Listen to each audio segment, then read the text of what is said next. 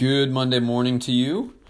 Today we're going to move on in Luke chapter 6, and we're going to be looking at the passage where Jesus appoints 12 men out of the group of disciples that had been following him, and he would call these men apostles. And it's interesting to note that while Jesus was engaged in his earthly ministry, quite a following of people began to form around his ministry. These men and women would follow him from town to town, would stay close to him throughout his ministry, and these people would come to be known as his disciples.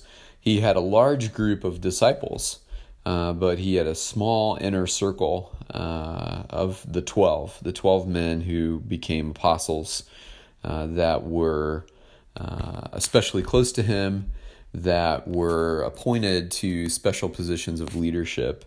And it's in Luke chapter 6, verses 12 through 16, where we see Jesus calling the 12 out to be apostles. Now, there is a difference between a disciple and apostle. A disciple is anyone who's devoted to a teacher, to following a teacher, and is devoted to living life the way that teacher exemplifies. And a good disciple follows the teacher, seeks to imitate the teacher, lives by the teacher's teachings, and is a devoted follower.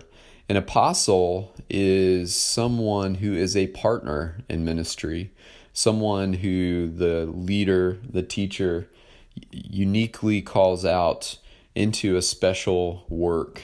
The apostles were designated by Jesus. Any good leader is going to notate things about particular people in their circle. They're going to notice particular leadership qualities. They're going to notice particular ability to communicate, the type of influence they have among others, and appoint people to positions of leadership within the group based on their gifts, based on the abilities they see that person possessing.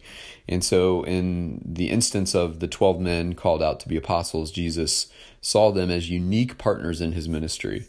And obviously, Jesus, being fully God and fully man, had spiritual insight as their creator into the very core of these men. He knew that they were a foundation upon which he could build the church, because he knew that his time here on earth was limited, and that his ministry among them would come to a conclusion at some point, and he would be returning to the Father. And so Jesus is, the whole time he's with them, preparing them to hand off the ministry of the gospel to them in his absence. And we are inheritors of that calling.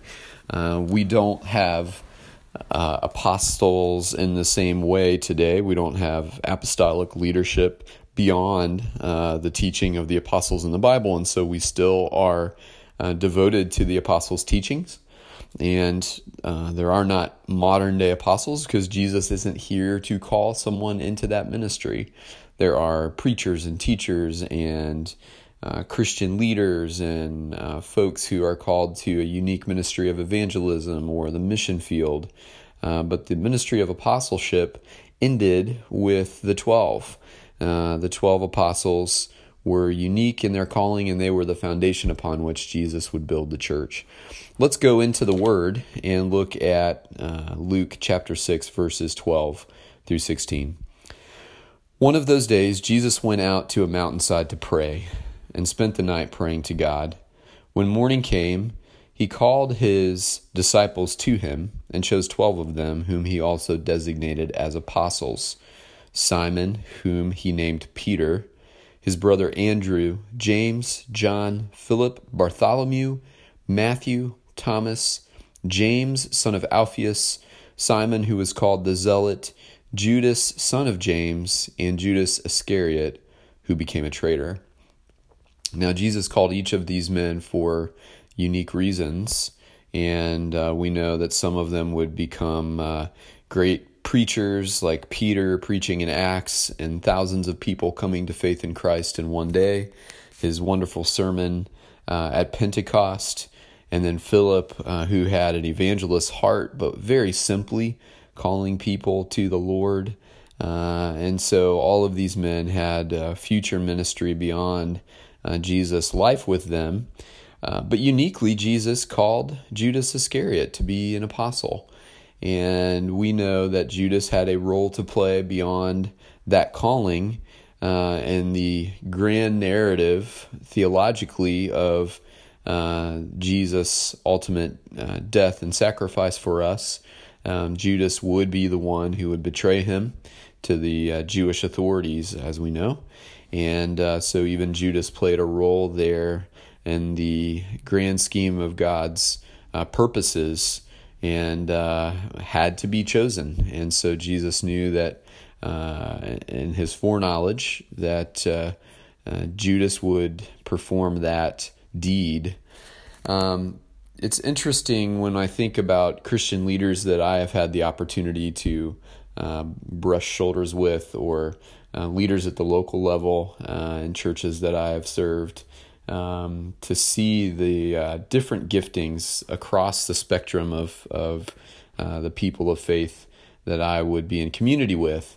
And it was always a blessing, and it was a great joy to see them living out their calling and living out their gifts in service of the Lord, and in service of the gospel. Our true calling as disciples is that we would go and make disciples, and it's so very important that we not lose sight of that. And that has not changed. And so the same call is there for us as well. And so if you are in a position of leadership, I urge you that you would, like Jesus, take time to pray about those decisions when you're faced with appointing a leader to a particular task, or if you are appointed to a position of leadership, I urge you to take it to prayer and to ask the Lord to give you guidance and insight and understanding into the task. And God is faithful in the same way that our Lord Jesus went to prayer before selecting these 12. We ought to go to prayer before we make any significant leadership decisions, or when taking on a role of leadership, before we launch out into that ministry and into that calling. We want to head out in the direction that God would call us, knowing that it is His Spirit leading and guiding us all the way. Let's pray. Heavenly Father, we love you today. We thank you for your word and its challenge. You are always teaching us in such relevant ways through your word if we'll listen. And so we thank you for it. Like Jesus before us, He is our true example of faith in you, and help us to follow His example today in all that we do. Give us wisdom in our decision making, and lead us, Lord God, in all the things that you call us to this day. We pray in your mighty name. Amen.